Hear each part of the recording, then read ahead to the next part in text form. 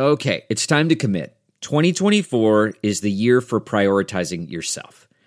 Begin your new smile journey with Byte, and you could start seeing results in just 2 to 3 weeks. Just order your at-home impression kit today for only $14.95 at Byte.com. Byte clear liners are doctor-directed and delivered to your door. Treatment costs thousands less than braces, plus they offer financing options, accept eligible insurance, and you could pay with your HSA, FSA. Get 80% off your impression kit when you use code WONDERY at Byte.com. That's BYTE.com. Start your confidence journey today with Byte. Hey everyone, Dylan here to remind you guys never to feed your mogwais after midnight. Mogwais are adorably short, strangely effeminate little guys if cared for correctly, but feed them after midnight and they transform into short, annoying, strangely effeminate little jerks called gremlins. If you've noticed some odd tracks in your yard in the shape of Crocs, graffiti spelling out of Young Harris, or the nauseating sounds of Florida-Georgia line, you may already be infested. If you fear you may already be infested with these little jerks, call 748-887-5674 for your free gremlin removal consultation.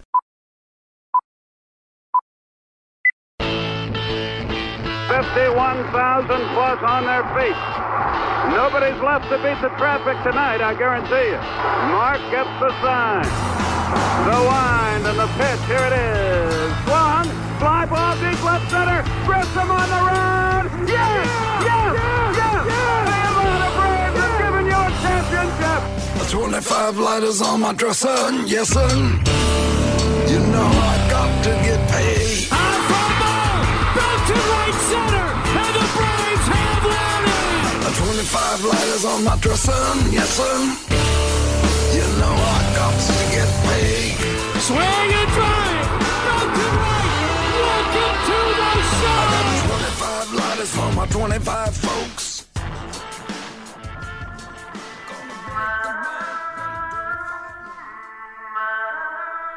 Now get ready. This is the Platinum Sombrero Podcast with your hosts, Dylan Short and Adam Doc Herbert.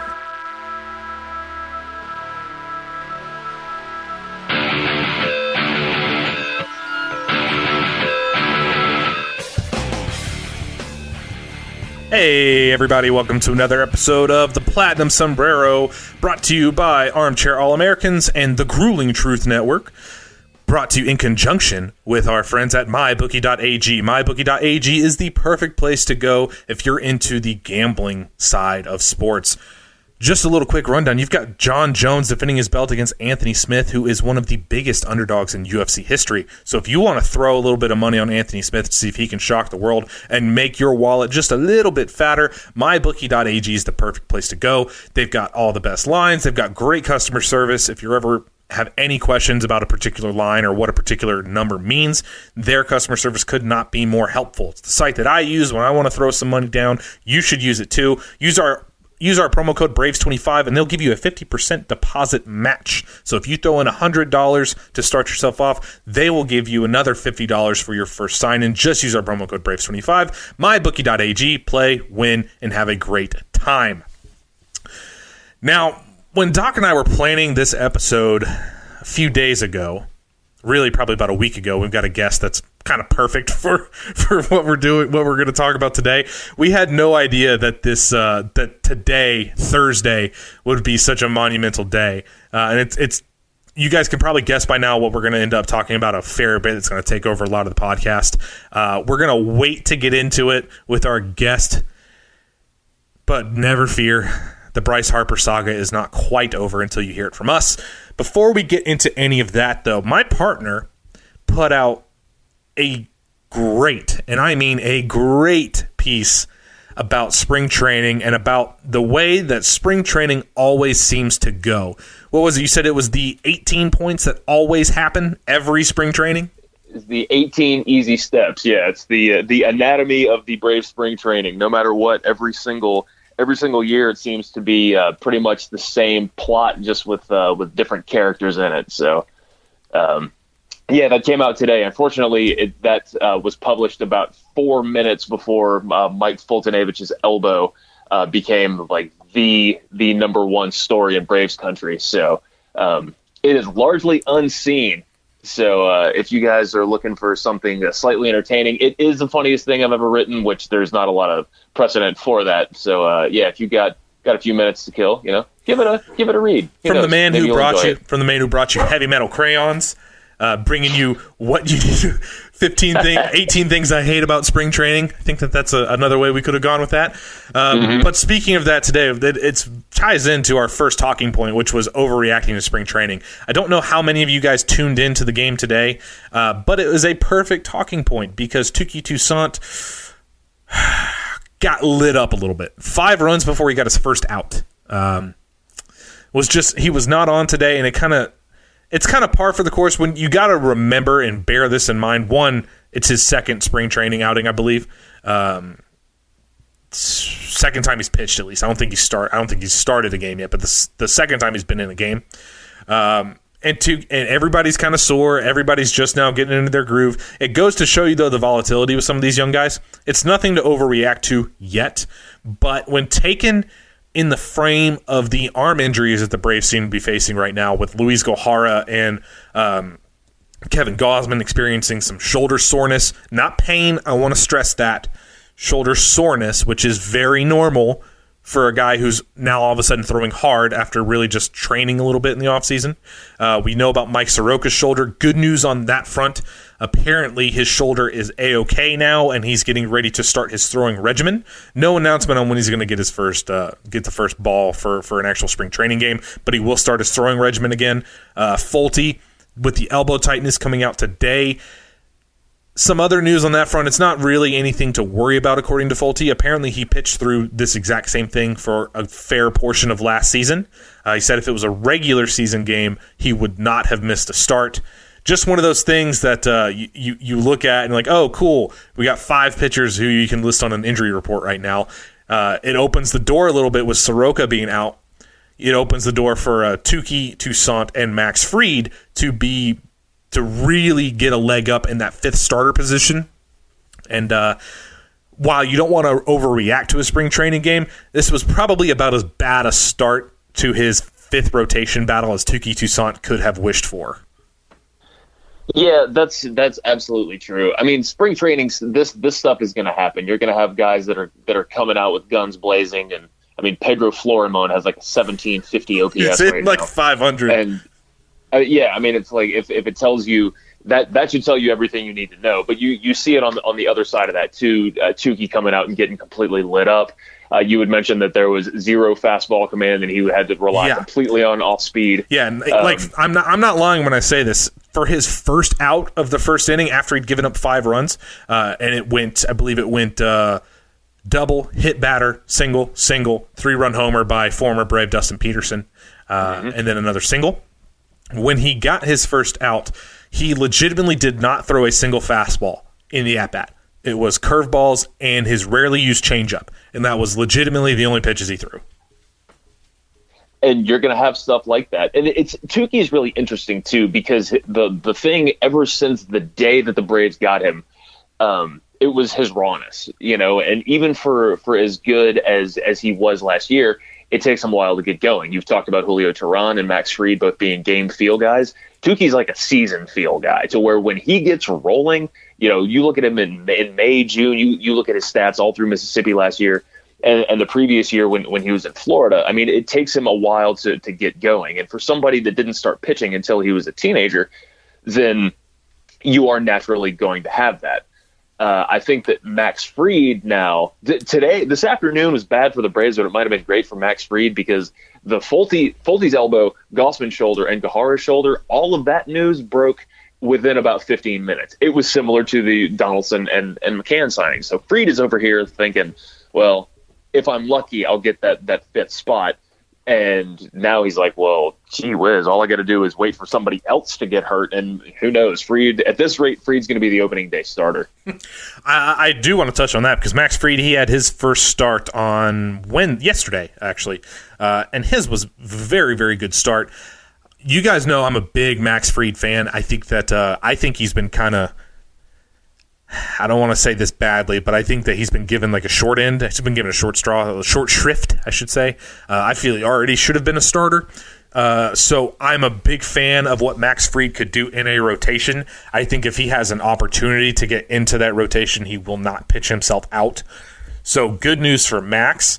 As far as Tukey, what you brought up with Tukey is a fair point, but it also brings back to what you're always going to have with Tukey is there's going to be starts where he just does not have it because his fastball command, you can kind of help it a little bit as he gets better, but pitchers that struggle with fastball command typically always will struggle with fastball command. It's not exactly something that you just all of a sudden the light turns on and, oh, now I can place it everywhere I want.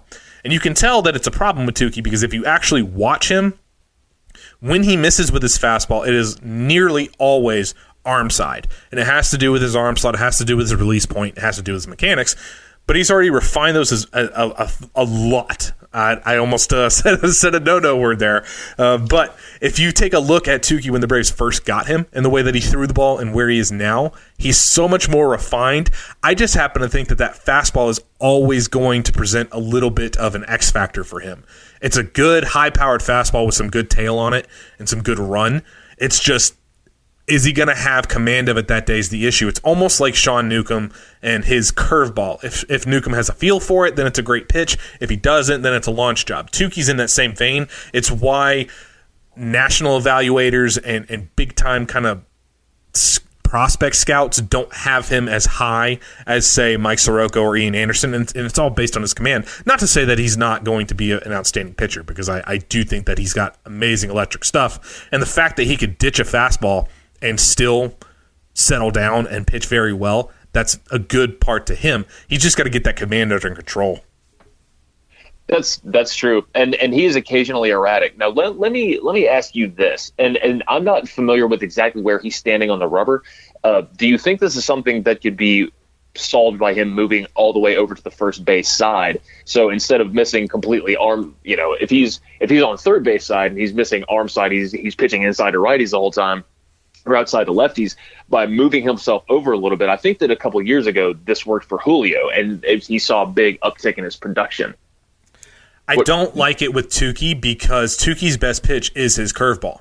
And if you move him on the rubber, if you move him over towards first base, it's going to take away a lot of his front door ability. And his curveball, he front doors a curve extremely well. If you want proof of that, just go look at what he did to Marcell Ozuna last year.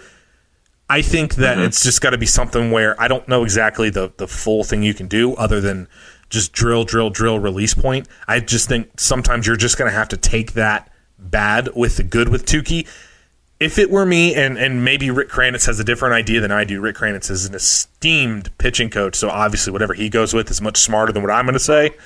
But personally, I don't think I would move Tukey on the rubber because he doesn't struggle with his curveball command. He doesn't really struggle with his changeup command just as much as he just doesn't throw it very often. It just seems to be the fastball. And if you move him over to the first base side of the rubber, my only issue there will be if he is missing arm side because of the run on that fastball, is it going to take it into the heart of the plate when he's trying to hit the outside corner? Fair enough. That is absolutely fair. So, and I wonder, too, if he's kind of in his own head about this, because he gave an interview. This was before all of the position players had reported. Somebody asked, what do you work on this offseason? He said, fastball command. He knows it's a thing. He knows that's his biggest deal. He knows he's got an 80 curveball. He knows that when his changeup is on, then that's a weapon too.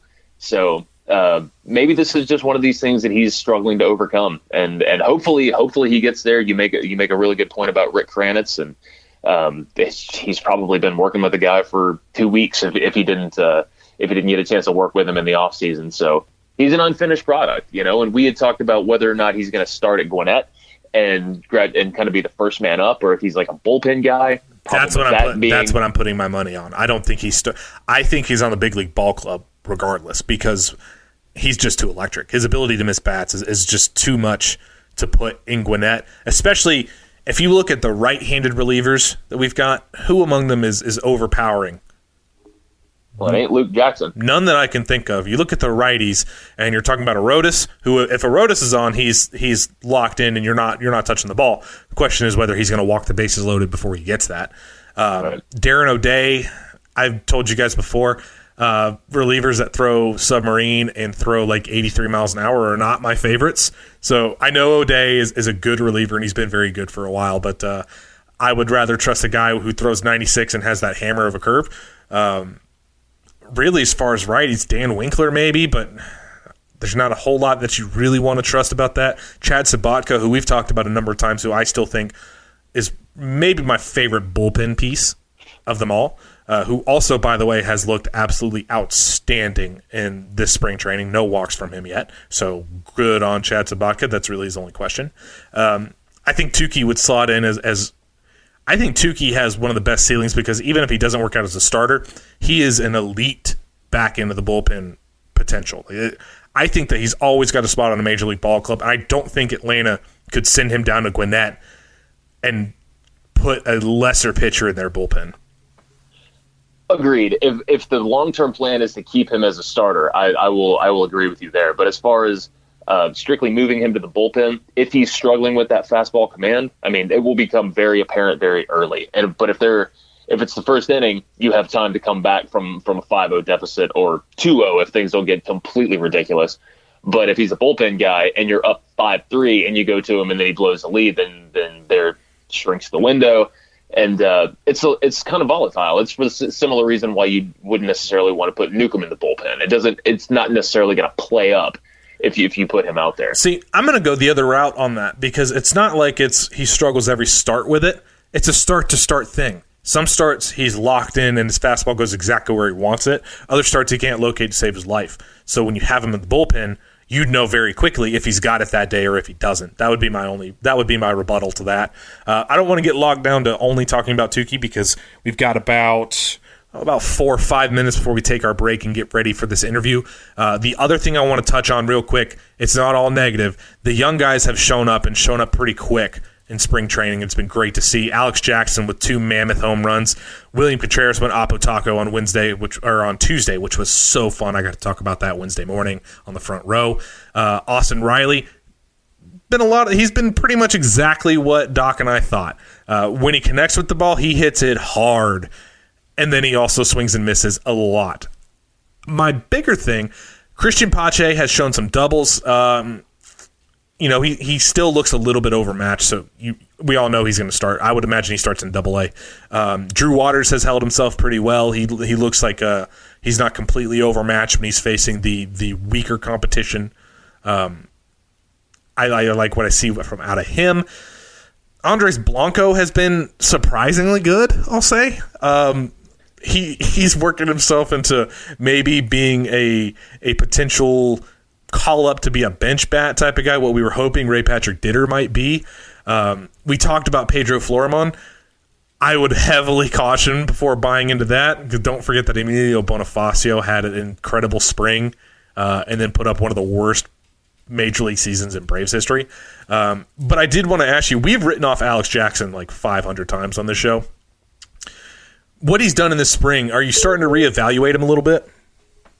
You look at Tyler Flowers, you look at Brian McCann, and beyond that, you don't really have a ton of depth. You have Racky Lopez, who's going to be at AAA, but he's not exactly the future, right? So if the strides Alex Jackson has made are real, and he's somebody that can be relied on beyond this year, I think that's a huge development, and I would love that because he can tattoo a ball. I mean, he's 20, 25 home run power easy.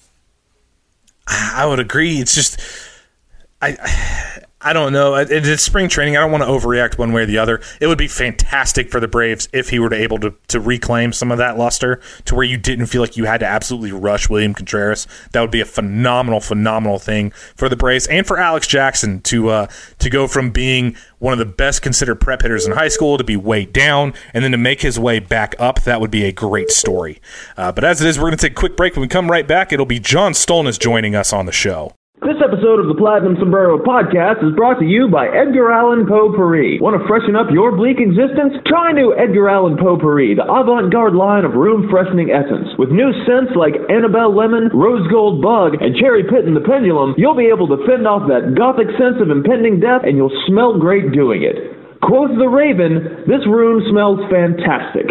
Edgar Allan Potpourri. Patent pending.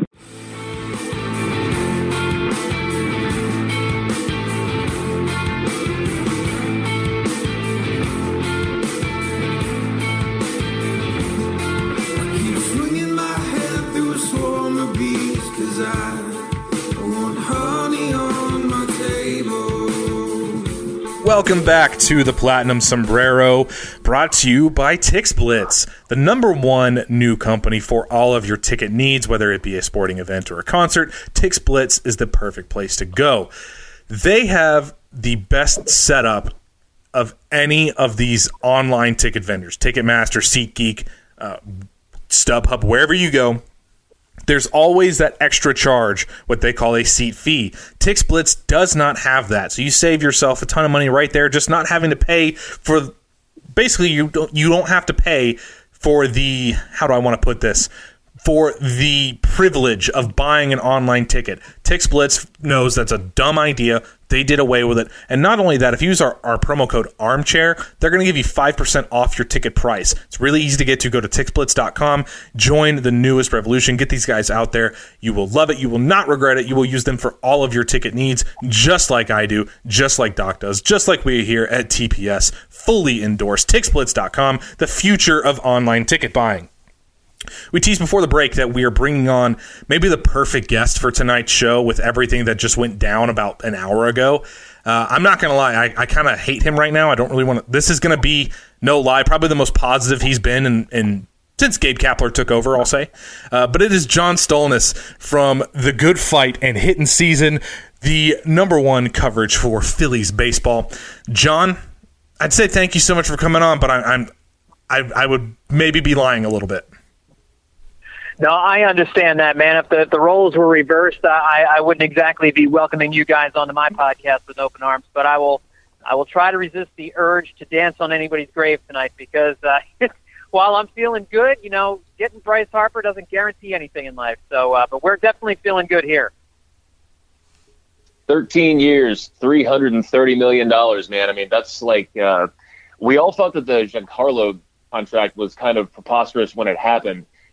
For any number of reasons, but now, I mean, he tied the length and he broke the record for the value. So, how do you feel? Not so much about the fact that the Phillies added him, but about the actual contract itself. I mean, that's a huge deal. No opt-outs, by the way. No opt-outs. There's a full no trade clause, and it's kind of surprising with all of the rumors we've been hearing, all the different quote unquote reports over these last few weeks about him. Really preferring to play on the West Coast. What it came down to, it seems as though he was just going to go to the team that had a good chance of winning the World Series or being World Series contenders, and the team that was willing to commit the most years and money to him. And at the end of the day, that was Philadelphia. And I know Andy Martino, who works for one of the New York websites or whatever, was reporting that as of earlier this morning, the Phillies hadn't even gone over $300 million with their offer, but they finally realized with the Giants back in the mix that they weren't bidding against themselves, and so they got serious. And for me, I like the fact that it's 13 years instead of 10 years because it stretches that AAV out. It allows the Phillies a little bit more flexibility year to year so that they could continue to add pieces at the trade deadline or even this offseason or in a couple of years when another free agent might come available. I don't know who we might be thinking about. Don't even say it. Don't even say it. So, but, I think, with the DH coming to the National League at some point in the next few years, probably after the new CBA is agreed to, having Harper on your team in his late 30s may not be as onerous as it would be if there wasn't a designated hitter. I think the Phillies made that calculation too. So I'm all for it. I prefer the 13 years over the 10 years. Me and Doc were, of course, talking about this before the show started. As soon as it went down, you've had people on both ends of that spectrum. The 13 years, that's a lot to put on a guy who's had some injury history. You realize that he's 26 years old. 13 years is literally half of his life, and he's just signed that in one contract. But I will say, getting him at $25 million a year, that has a chance through, and I'm going to shade this. I'm going to say that the first 9 or 10 years can be outstanding, and it can be absolute steal of a value for at least the first 6 years. You talk about he's just now about to enter his athletic prime, so as long as he stays healthy, that's I mean, he's just entering his prime right now, and if you get him at $25 million, Jake Arrieta is making $25 million this year. I mean, that's the kind of money we're talking about. I think it's the 14th largest AAV in baseball this year, so he's not hamstringing the Phillies from doing anything. Based on the last numbers I looked at, the Phillies are still, I believe, $50 million under the luxury tax number. Or I think it's like $45 or $50 million. So, I mean, there's still room for them to do stuff, and that's why the length of the deal really works for them. And if it worked for Bryce Harper, then great. Again, you're right. I think it's staggering when you put it that way, that it's literally spanning like half of what his life is so far. Like he's 26 and 13 years. That's crazy to think about. But the first hope the first 7 to 8 years, you're going to get all of that value, and really you're going to get basically a guy who's playing under market value for all that time.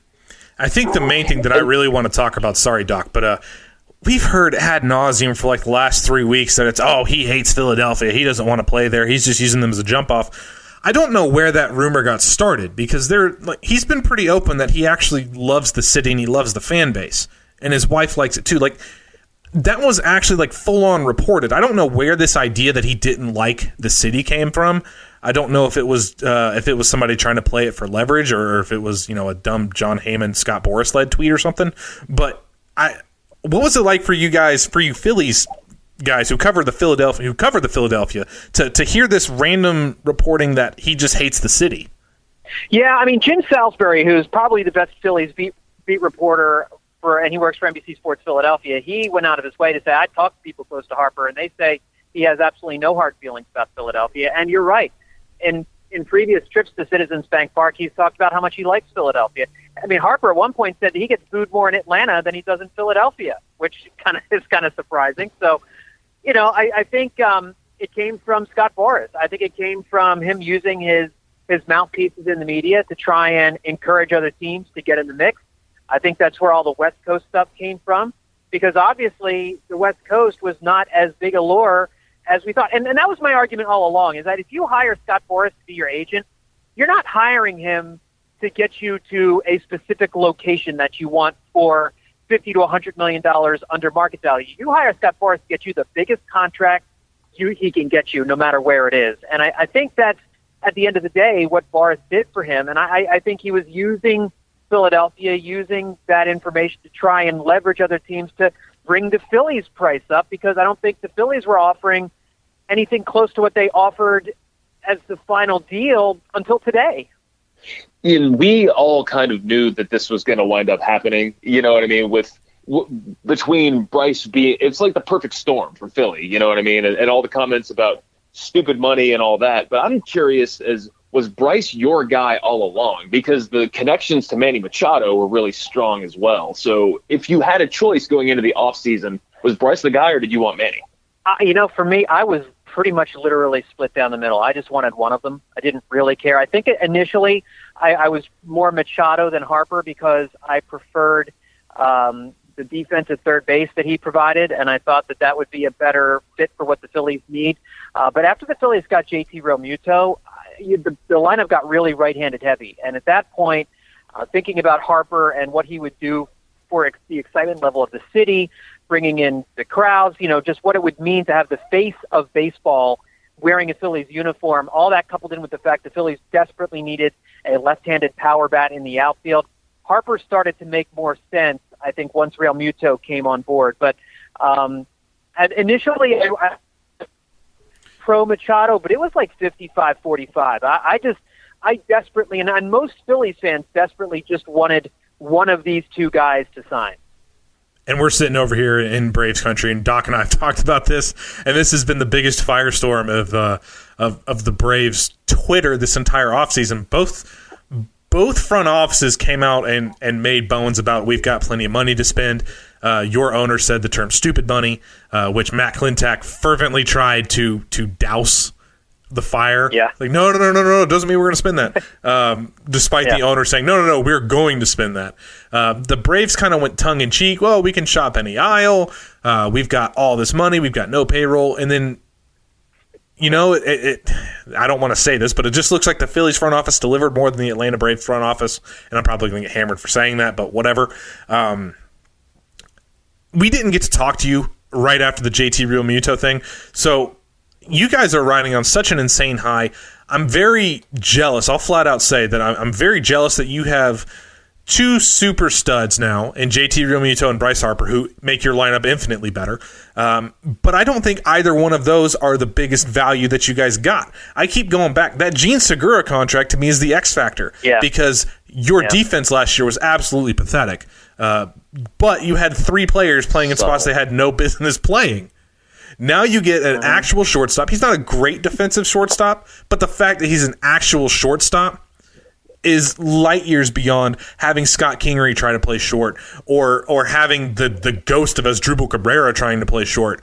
I mean, it is a bona fide infield, and I think you guys actually added by subtracting Carlos Santana. So now Hoskins gets to go actually play first, and even before Harper, your outfield was set up to be better just by getting Reese out of there. So just by kind of uncluttering and kind of going back to a little bit more of traditional alignments, you guys were already set up well. Regarding the other contracts added, not Harper, not Realmuto, we know you love those. Who was your favorite out of the other ones?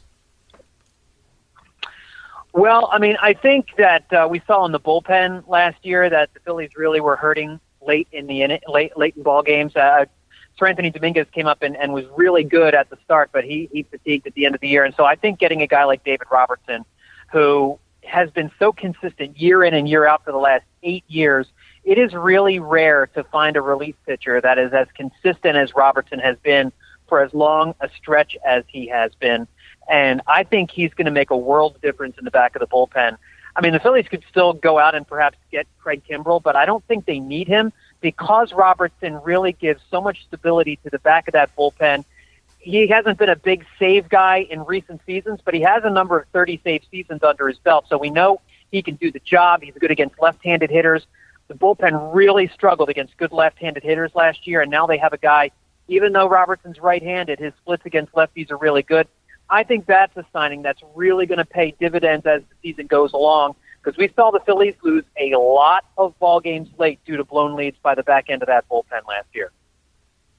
You mentioned Kimbrell, and I think that we had also kind of talked about the fact that the Braves said they were going to spend money, and they really haven't spent a ton. Kimbrell would be one of those kind of like last saving grace for this team. But when you look at adding other free agents, Dallas Keuchel and Kimbrell are the two biggest ones left, and Boris is Keuchel's agent. So I do have to wonder if that's going to be the next target, because having a front three of Nola, Arrieta, and Dallas Keuchel, that's pretty solid. Do you think something like that is going to wind up happening, or do you think that the bonanza is done? Because you guys' offseason, it can't be understated. Your offseason has been amazing.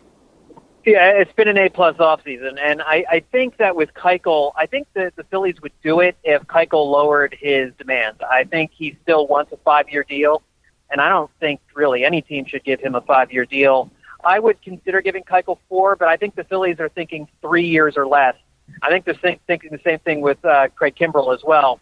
And frankly, if I were Atlanta, I would be calling Dallas Keuchel and Craig Kimbrell. I think Keuchel would help out the Braves maybe more than they would help out the Phillies, just because Atlanta's ballpark is a little friendlier to pitchers. I think you guys have better defense than the Phillies do. So I think he's a guy that generates a lot of contact. He doesn't get a lot of swing and miss, and I think that could be dangerous in a place like Citizens Bank Park. Not quite as much because he is a ground ball guy, but even with Gene Segura at shortstop, Michael Franco is not a great third baseman. Cesar Hernandez is pretty good at second base, but not elite defensively. Rhys Hoskins at first base is kind of average. I think in Atlanta, Keuchel would perhaps go a little bit further. It would be a better signing for the Braves, and it would help the Braves kind of keep pace with what has been going on in the rest of the National League East. Same with Kimbrell. I think Atlanta could really use a guy in the back of the bullpen. If the Phillies got both of those guys, I'm a big Nick Pivetta breakout guy this year. I think Pivetta is going to, you look at his strikeout and walk numbers, you look at his soft and hard hit contact rate for last year. His ERA really belies a lot of his peripherals, and I think he's due for a jump up. I don't know that he's going to have like an Aaron Nola type season or a top 10 Cy Young caliber type season, but I think he could be a potential all-star this year if things kind of go a little bit more lucky, if he gets a little bit more luck this season. So, I think Keuchel, Kimbrell could be possibilities for Philadelphia if they're willing to go down to 3 years. But frankly, if I'm a Braves fan, I'm really pushing Atlanta to sign one or both of those guys. You would not be alone in thinking that. That seems to be the mood on Twitter. I'm not as big on Keuchel. Doc knows this. I'm not real big on pitchers that pitch to contact, period.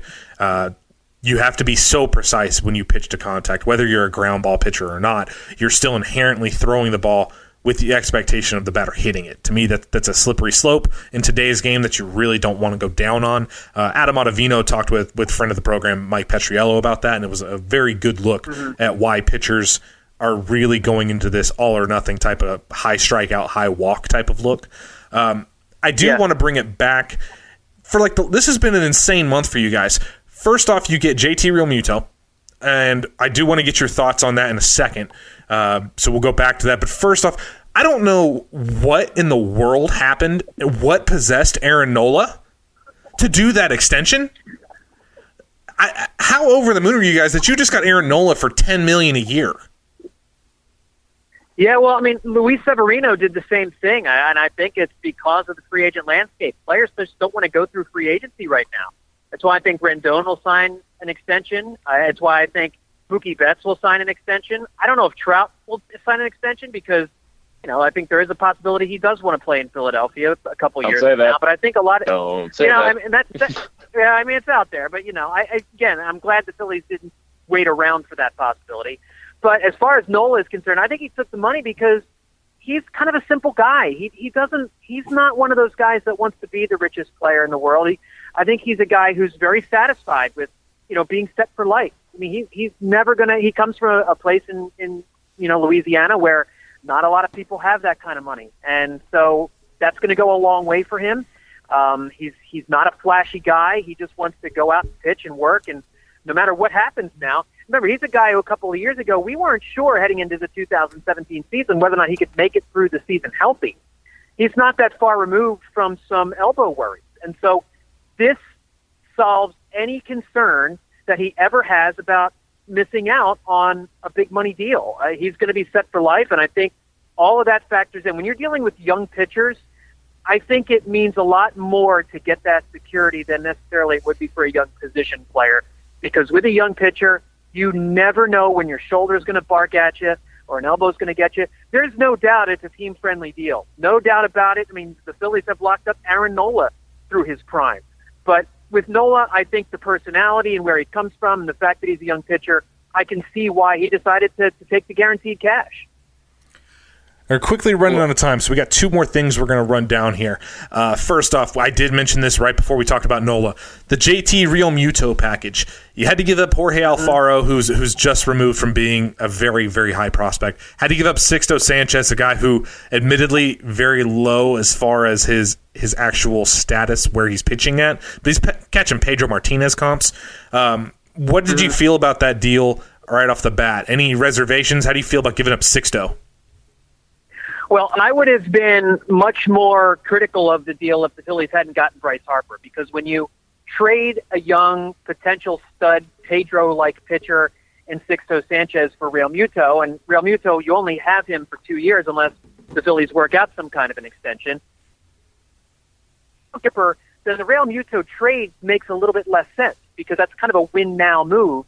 I like Sixto Sanchez a lot, although I don't know that I like him as much as some. His injury history worries me, and I think that was the concern with the Phillies, is that he only pitched 60 innings last year, and he's never broke 100. 100 innings in any season. So, he's kind of a guy who you're not exactly sure whether or not he's going to actually make it to the majors, whether or not he's going to be able to physically hold up. I do think he's going to be a stud pitcher. I think the Marlins got a lot in that deal. I would not have put Sixto deal for JT Realmuto, but getting Bryce Harper makes the deal more palatable. And I think Jorge Alfaro has a chance to be a really good catcher. I think he has a chance to be a top 10 catcher in baseball if he can make just a little bit more improvement with making contact. So at the end of the day, I think the Phillies gave up a lot. That being said, JT Realmuto, I think, is just as much of an MVP candidate as Bryce Harper is. When you look at Realmuto's home road splits and how much playing in Miami hurt him last year, he would have had an additional, I think the number was 12 home runs if you overlaid his fly balls in Miami to Philadelphia. So you're looking at a guy who could be a potential 30 home run catcher, who plays elite level defense, has above average base running skills. He could be a 5 or a 6 win player for the Phillies and be a potential MVP candidate. He might be a better MVP candidate than Bryce Harper if you think about it. Wow. Well, I know that time is getting very short here. Thank you so much for everything you've given us. But before we let you get out of here, handicap the division for us. Like with if the season started today, who's your 1 through 4? Unless you, of course, you think the Marlins are going to wind up jumping into 3rd place or something. Yeah, no, I love the Marlins. I think they got all. No, just what is going on with that franchise? I mean, okay. Anyway, I think before the Harper deal, the Nationals were the clear number 1. I think they had a few games on everybody. I think right now I would probably give the slight edge to the Phillies atop the National League East. I still think the Nationals are right there. I think Victor Robles is a really good young outfielder. He's going to provide a lot to them. Trey Turner's great. Anthony Rendon's great. Juan Soto is great. Adam Eaton is a really good player that not a lot of people talk about. And that rotation is unbelievable. I mean, you have Scherzer, Strasburg, and Patrick Corbin as your top 3 guys. Man, I mean, that's scary. So I think the Nationals are right there with the Phillies. I think the Braves, I know a couple people in the Philadelphia area see the Braves taking a little bit of a step back. I do think Sean Newcomb is a little bit of a question mark, but I like Mike Boltnevich's season last year. I think he can sustain that. What are you going to get out of Julio Teheran? I mean, I think with Teheran and Newcomb's kind of up in the air situation, and, I don't know what you're going to get out of Gausman this year. That's why I would go after Keuchel to really shore up that rotation. I would bump up the Braves a couple of wins if they did that, but I think the Braves are probably a few games behind the Braves and the Nationals right now. And I think the Mets are a little bit behind the Braves, but I think all 4 of those teams are within 7 or 8 games of each other, maybe 7, 8, 9 games of each other. It really, an injury here, a bad managerial move there, some midseason trade could just radically change the whole thing. I think the NL East, pick a name out of a hat right now, and I wouldn't be surprised if 1 through 4, any of those teams win the division. But it's probably Phillies, Nats, Braves, Mets for me right now. Seems to be the consensus report for the most part. Talking about bad managerial moves, luckily y'all still have Gabe Kapler, so we still have that going for us here in Braves country. Yeah, I had to take a shot before we leave it off.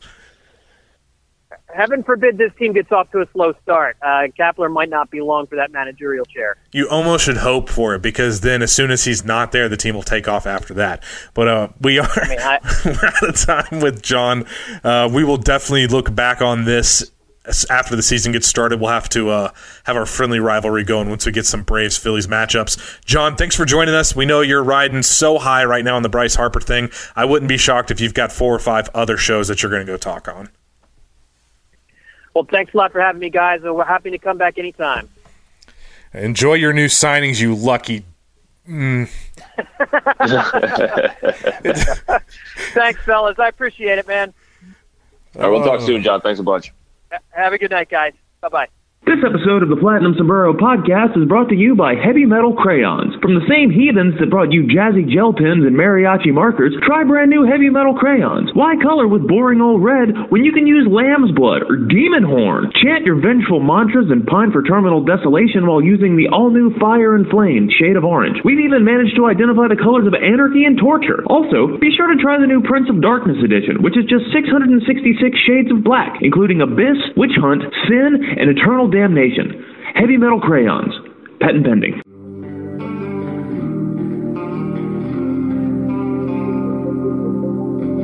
I'm a whisper lost upon wind. I'm the ember that'll burn you down. I'm the water that'll drown you. I'm a star that's just a black hole now. I'm a terrifying danger. Welcome back. Big thanks to John Stolnis, that lucky little jerk who gets everything for him in this offseason. Fantastic guest, though. We really do enjoy having John on. Very unbiased type of guy. He gets very excited when the Phillies do well, but you can tell he maintains his journalistic integrity, I will say. But before we get into our next segment, we've almost forgot to mention it. I don't know if any of you guys have realized, but this is episode number 52. Do you know what that means, Doc? Tell me all about it, Dylan. What does that mean? It's our birthday. It's the TPS birthday. We've been at this for officially 1 year. We could not have had a better time. We love you guys so much. Thank you so much for listening to the show. We're glad that all of you guys enjoy it so much. Keep growing, keep getting out there. You guys are the best. We really enjoy our interactions with you guys. That being said, I'm going to go off script a little bit. We do have our contest. We are going to announce the winners at the end of the show. For those of you who put in video submissions, to all of you guys who put in video submissions, they were all fantastic. Thank you guys so much for interacting. Those of you who are affiliated with other podcasts, you guys do not get to join in. We will discuss that a little bit later. But before we get into any of that, we do have to get into some more baseball talk. And it has been, about the past 3 weeks or so, have been very odd. Right before the Harper signing, kind of right after the Machado signing, we've got these extensions that are coming through. And Doc and I have been keeping an eye on these, and they've all been such insanely cheap extensions. We thought off the bat it had to be because of the strike that we think is going to happen, or the new CBA if you don't think there's going to be a strike. But just looking at these lists of extensions, I mean, you got Aaron Nola, was it $440 for Aaron Nola, which is insane, or $445, something like that. Aaron Hicks, you may not know it to just know the name, but if you take a look at what Aaron Hicks has done over the past 2 seasons, he's been one of the absolute most valuable players in all of baseball, and the Yankees got him on a 7-year, $70 million contract. That is an insane bargain for what Aaron Hicks is bringing that team. Is the only person in that outfield who can actually field, and he can mash from both sides of the plate. Weird deal there. Miles Mikolas, guy of the fierce mustache, or formerly of the fierce mustache for the Cardinals. Fantastic story. This is the one that I think Doc and I were the most perplexed by. He got 4 years and $68 million. Miles Mikolas is making more than Aaron Nola. How do you countenance that? Well, the Nola thing, they were buying out the back end of his arbitration years. So it does make sense that he would wind up getting a little bit more. Mikolas came over from Japan. He was a free agent. So, but even for the year that he had last year, because I mean, I remember seeing that he signed last year and think, I don't think I've ever even heard of this guy. And then he shows up, he goes 18-4 with a sub-3 ERA and the fit to match. That's Corey Kluber money. And so the thing about Mikolas is he's not like one of these super overpowering guys. I mean, he's striking out 6.5 per 9, but he's also walking less than 1.5 per 9. So St. Louis front office has got to be really, really banking on the fact that last year is who he is. Otherwise, that contract has a chance to get real ugly real quick. $17 million a year for somebody who's not overpowering. It just seems so weird. If he loses his control, that's bad news for them. And they also just extended Jose Martinez too, so they're being generous with the extension. Well, you know why they extended Jose Martinez, because now they know that there's going to be a DH in the National League in 2 years. And Jose Martinez sucks in the field. He's the only person besides David Ortiz who, for some reason, cannot handle catching a ball at first base. But you put him in a DH slot, he has like the best hard hit rate of anybody in the entire major leagues. It's insane. Just go look at his numbers. He's got like a 50% hard hit rate. It's just stupid. But talking about Mikolas, I mean, do you know how that dude was bad enough at one point to where he did not get a major league deal and had to go to Japan? It smacks to me. Do you remember when Colby Lewis came back over and the Rangers gave him kind of a big extension for what he was, and then he flamed out? That's my worry with the Cardinals here. Now, granted, it's the Cardinals, so yeah, screw them. I don't really care what happens to them. But, man, it just seems like an odd move from an organization that is usually on the ball when it comes to this stuff. Well, and for all of these extensions that came out, like Sonny Gray getting 3 and 30, Whit Merrifield getting 4 and 16, 17, you know. Insane. Even the Hicks deal, 7 years at $70 million for a guy who's like a really good intersection of power and speed and defense, and you know, he's like $10 million a year for. I mean, Nick Markakis was had a higher AAV over his 4-year deal than Aaron Hicks is getting for, you know, until what year is it? Till 2026 through his age 35 season. Yeah, I mean that's a steal, and so now this is one that just kind of flies in the face of all that. So.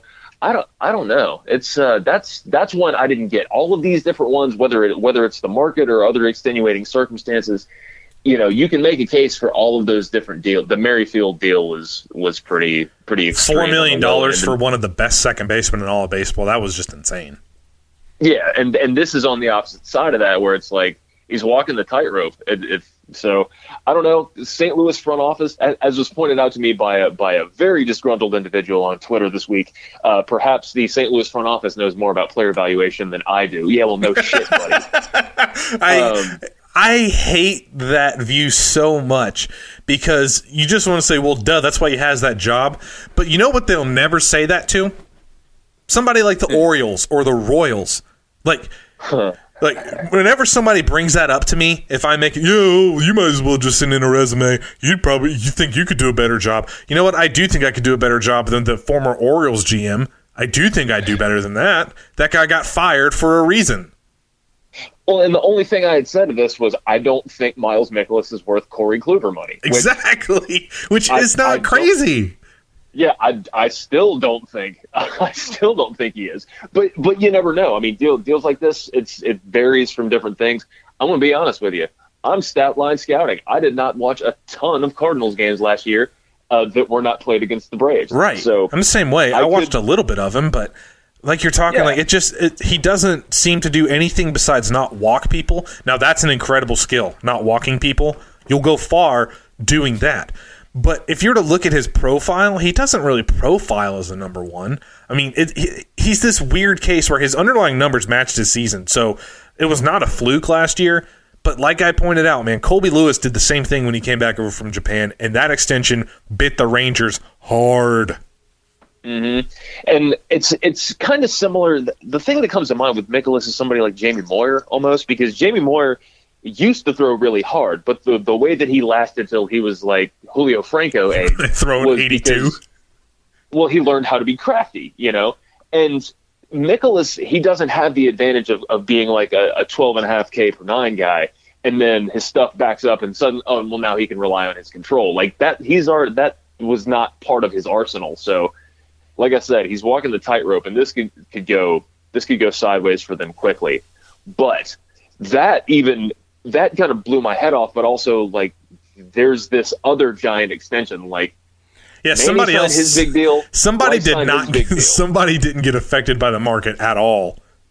Yeah, and this brilliant move for Nolan Arenado to take $8 and $260 from Colorado. $32.5 million per season. It's the most for a position player ever, which honestly I kept forgetting. I didn't realize. You realize Zach Greinke makes $34.4 million a year?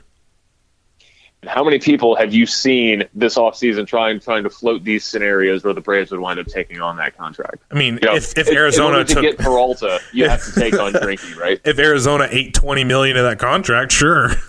Yeah, and so Arenado is probably more valuable to Colorado than he might be to anywhere else. The home road splits are, I don't want to say they're extreme, but I mean, he does have some Coors effect in him, and the Coors effect does get overplayed a little bit. By the way, I think I can explain that a little bit. Mike Petriello, friend of the program, if you haven't read, he also has a story out about this. The Coors effect thing is, as far as it goes on Nolan Arenado, it's a lot deeper than just home runs and OBP and OPS, home and away. You got to dig in a little bit deeper and look at the amount of off-speed pitches that Rockies players receive home versus away. Pitchers don't throw their off-speed nearly as much in Coors Field because if they leave it up, it's going to the moon and maybe not ever coming back.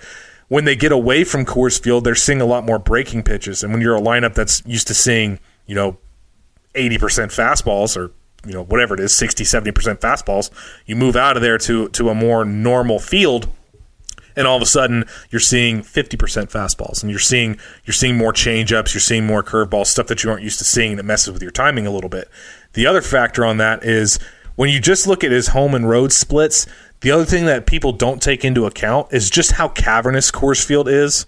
So if you move him to another stadium that's just not 430 feet to dead center, his numbers will regress towards the mean. Now, I think he's kind of in the middle of where he is right now in his home and road splits. But if you're asking me if there's one third baseman that I would give that giant contract to, Manny or Nolan, I'd give it to Nolan 100 times out of 100. Absolutely. And I do find it really interesting that Nolan wound up getting the highest AAV out of all the huge contracts that got signed this offseason, because Manny's getting 30, Bryce is getting 25.4.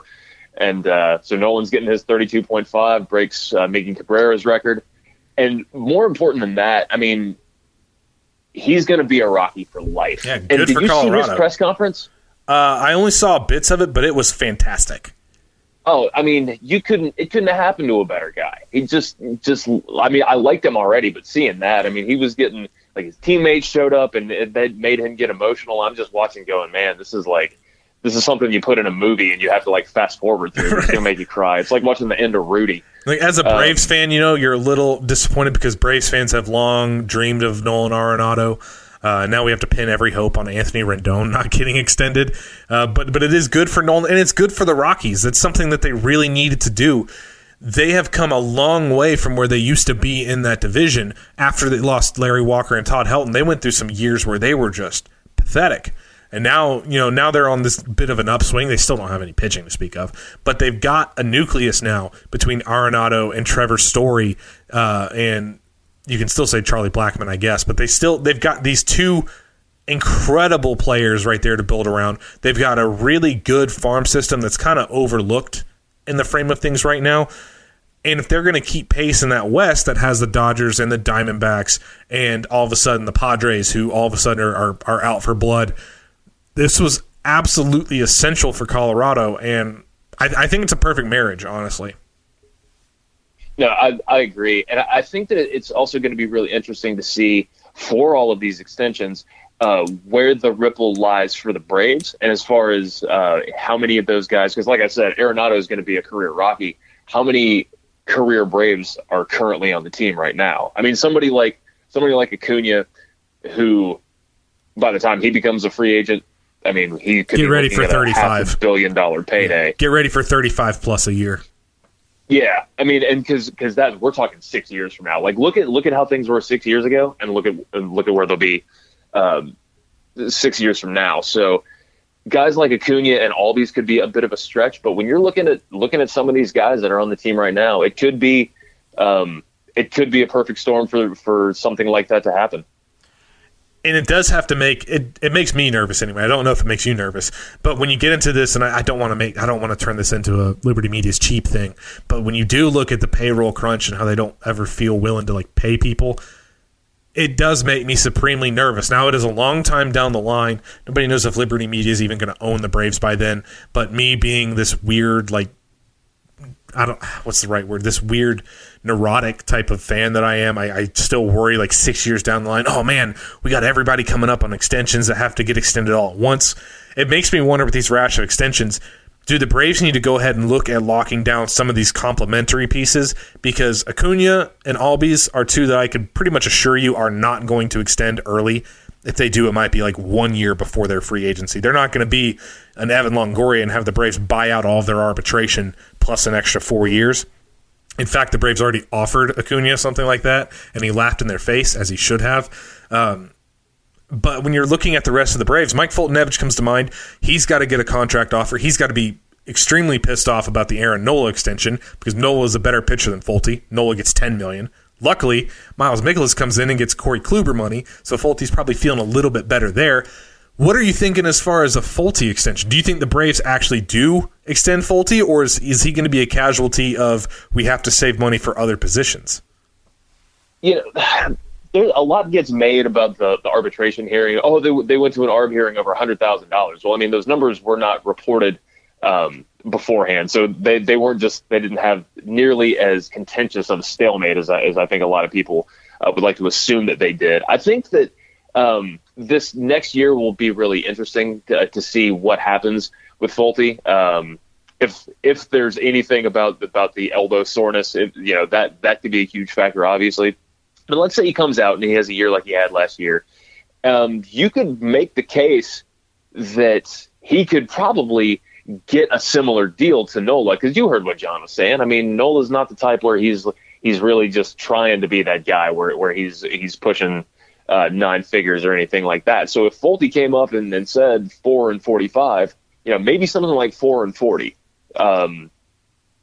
possibly, but I don't think that he's going to wind up being a $20 million a year guy. If he is, then he's going to that means that he has taken a massive step forward, and it's going to take pretty huge stones for him to go out there and test the market the way that it is. You hear guys like Zach Wheeler talking about, I think I could do good in the open market. Like, are you paying attention? Have you seen what's going on? I think Zach Wheeler just doesn't want to be part of that Mets team that they are for real cursed. Like, they have to be buried on some Indian burial grounds, probably hit a leprechaun and didn't get his gold. They are some sort of evil curse has been placed upon them. When you've got Brandon Nimmo getting salmonella from raw chicken, I mean, it's the jokes write themselves. But the Fulte thing is so interesting because is he what he was last year? I have a hard time with that. He may very well be. He looked like a totally different pitcher last year, and I hope that is the real Fulte now. If that is Fulte, then he's worth more than $10 million. In a vacuum, he is. But he's not worth more than Aaron Nola, and he's worth about what I thought Miles Mikolas would be worth. It's going to be a hard thing to do there when you consider the Braves have some other players that you've got to start thinking about. We've talked about this going through the past couple days, and it just kind of hit me because I'm weird and neurotic like that. But Freddie Freeman's contract runs out after 2021. I don't think either you nor I believe that the Braves will let Freddie Freeman go to another team. No, I think that, Freddie has made very clear that he wants to be here for his entire career. The impact of Chipper Jones on Freddie Freeman, it shows itself a little more every day. Yeah. The question then becomes, what do you give Freeman? How many years? How much money? You got to start thinking about that. And Doc and I were exchanging some numbers somewhere around, I thought 25 a year would be ideally in that Freddie range. Maybe he takes a hometown discount, but you can't count on that. It's hard to get a player to take $10 million less to play somewhere. Now, I don't think Freddie's a $30 million player, but I certainly think he's an upper echelon guy, 25. Some people throw out 28. That seems a little rich, but you have to be careful when you throw that extension in there because that will directly affect the guys like your Ronald Acuñas and your Ozzie Albies who come up in 6 years, your Mike Sorokas, your Tuki Toussaints as well. I have this question, though. Should the Braves, in your mind, with all of this money that they did not spend this offseason, should they do some things and approach some of these guys about extending some of these years? If they're not going to spend it on any of these players, would it serve you at all? Would it help save face to you if, say, they went and bought out some of Camargo's years to lock him down as a Brave and keep him happy? If they went out and they extended Fulte, if they bought out some of Sean Newcomb's ARB years, or if they extended Freddie, would that help? Would you feel better about this offseason if that were the case? I don't know if it would or not. I almost feel like that they shouldn't. For some of the young guys, granted, this is a completely different front office regime than when Frank Wren was handing out extensions to Freddie and Julio and Simmons and Kimbrel, right? But even at that Chris Johnson. Yeah, of course. Yeah, that was brilliant. But even with the exception of Johnson, they were still really young guys, but they had a couple years of service time. So Camargo's got a year and a half. Guy Freddie's a different case. Freddie's a very different case there. But for some of the younger guys, I think that maybe you give them another year or two to make sure that, I would feel much more comfortable locking down Johan Camargo long term after he shows 2.5 years that this is who he is as opposed to 1.5. If they locked him up tomorrow, I'd be like, hell yeah, sign me up for it or whatever. But if it was my money, then it would be different because I'm a cheapskate. So, but as it pertains to a guy like Freddie, he's making $21 million a year now. He's got 3 years left, and he doesn't want to leave. And I don't think that you're really going to be comfortable coming to him and saying, we'll give you 5 years and $100 million, because then, it extends him through his age 37 season, but then that's a lower AAV. But that's also right as the CBA runs out. And this whole deal about financial flexibility, yes, we've all seen the don't say that. Don't say that again. I don't want to hear that again for the rest of this season. Right. I have grown quite sick of the term. I almost threw up. I think that you have to extend him, but not at the cost of crippling the rest of the franchise. See, I agree. It's such a fine line to walk, though. if you can't lock up Acuna because you locked up Freddie through his 37th season, I mean, which is going to be the bigger riot? Do you let Freddie walk or when he's kind of hitting his decline, or Acuna when he's hitting his prime? Because to me, if you let Acuna walk when he's hitting his prime, then you're going to catch these hands. More than that, I'm legit going to burn your offices down. I will fly to Denver and I will burn your offices down. It's a weird thing to walk. Hopefully by that time, because this whole deal has been about we have to pay off some debt. Well, look, you got half a decade to figure that shit out. Excuse me, but you mean as they get ready to go even deeper into debt?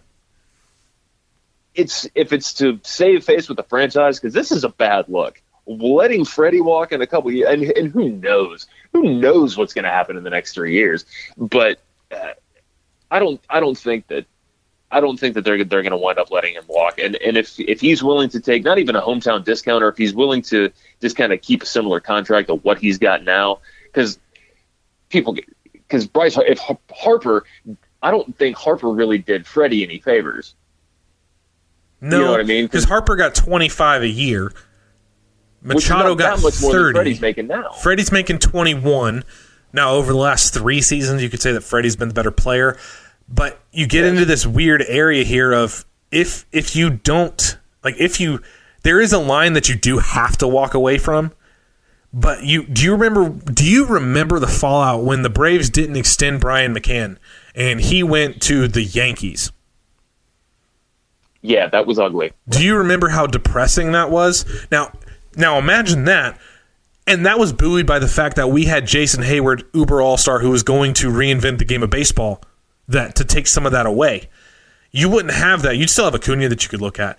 I think you do have to extend Freddie. I think if you can get him in that $25 million range, I'd like to get him through his 37 year. I think would be the ultimate year. I don't want to do this one where you push him into 39. I don't agree with that. I think that's a little too long. I think that you want to leave yourself some room for his eventual decline.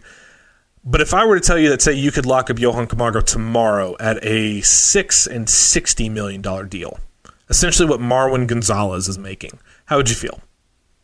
I would think that's too much because Camargo's still got arb years, and you don't necessarily have to buy him out yet. But I think that the closer you get to it, if you're willing to do, hang on, what about 6 and 36? Yes, right now, I would probably give him more than that actually. So in between 6 and 10, so somewhere around 7 to 8 per. Sure, yeah, I would like 6 and 45 for me. That buys out the arb that gives him. It gives him the cushion he doesn't have to worry about. That's what I was going to say. Not only that, it would give him some faith that even though you keep replacing him in the starting lineup, that you do still value him as a member of the team. Yeah, absolutely. And who knows? There could be something, but maybe somebody like Ozzy winds up kind of starting to panic if he doesn't come out. If he plays more like second half 2018 Ozzy as opposed to first half 2018 Ozzy, then he's not a 20. Thinking about it. Then he's not a $25 to $30 million player. It's a hard line to walk. I really get weird about this just looking down a list of guys that I would look at extending soon. And it does come from the fact that I do believe that a lot of these guys are going to work out. Whether they work out at what we believe their ceiling is different. But as you go down the list, there's really only one or two that you look at and say for sure that the Braves are probably not extending. It doesn't look to be hardly any of the starters right now. All the guys that have come up the last couple years, with the exception of one who I'm not going to name, maybe two, you look at that like you're locking down. Would you like Jesse Biddle? Let's say Jesse Biddle. He's a guy that I would like to see stay in the bullpen. He's a guy that I would rather approach now and pay him a little bit more than people might be comfortable with the injury history now, banking that he could stay a little bit healthier and be worth way more down the line. I think a guy like Biddle, if you could get him at $4 million a year, I would be completely happy with that. Locking down Minter would be another one that I would look at. I'm not the biggest AJ Minter fan, but I think if you could lock him down fairly cheaply right now, that would be a huge plus. There are some definite guys that Liberty Media has to take a hard look, because if you let all of these guys get to their extension times at once, you better be willing to throw a $200 million payroll.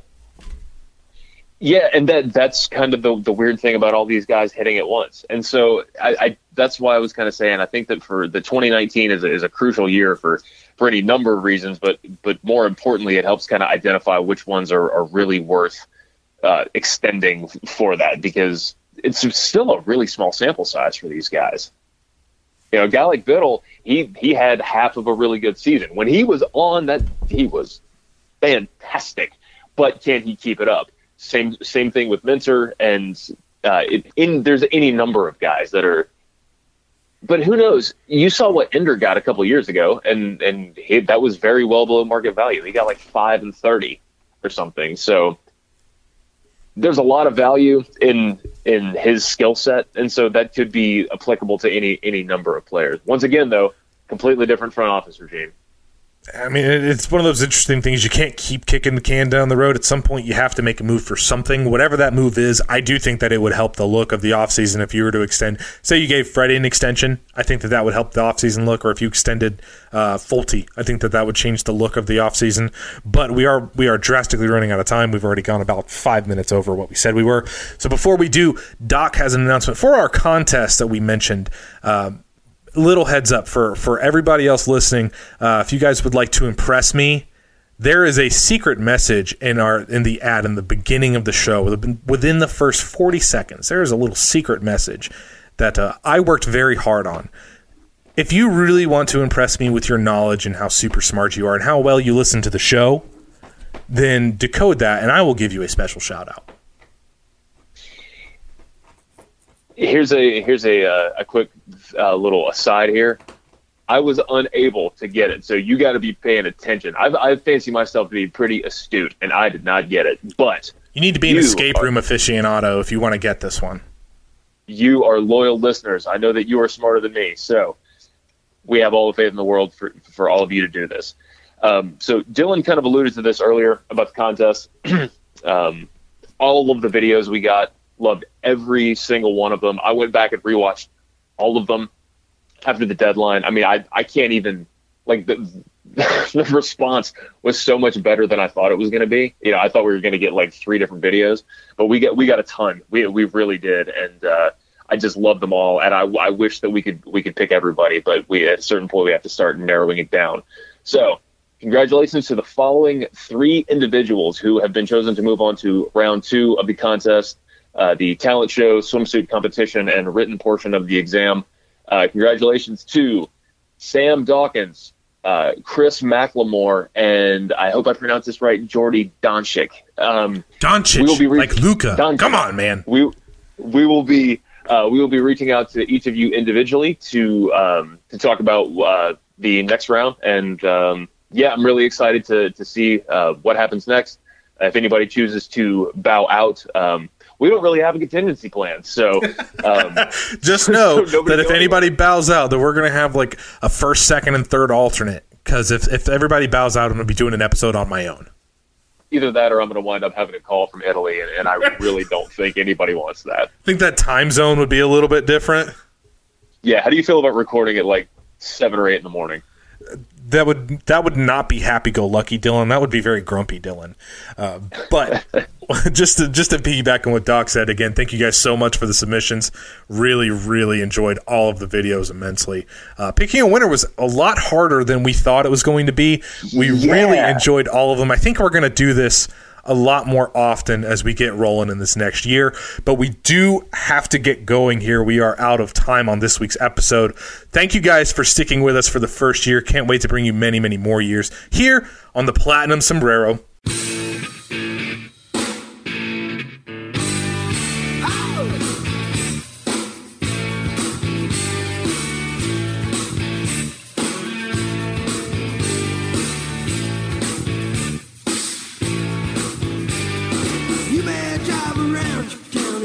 Shiny car, you're facing the wind and your haircut's in. Friends think you're bizarre. You may find a cushy job, and I hope that you go far. But if you really want to taste some cool success, get learn to play guitar. Play guitar. Play guitar. Play guitar. Oh yeah. Play guitar. Play guitar. Play guitar. Okay, thanks. Bye. Look around. You can find cars like these on AutoTrader, like that car right in your tail. Or if you're tailgating right now, all those cars doubling as kitchens and living rooms are on AutoTrader too. Are you working out and listening to this ad at the same time? Well, multitasking pro, cars like the ones in the gym parking lot are for sale on AutoTrader. New cars, used cars, electric cars, maybe even flying cars. Okay, no flying cars, but as soon as they get invented, they'll be on AutoTrader. Just you wait. AutoTrader.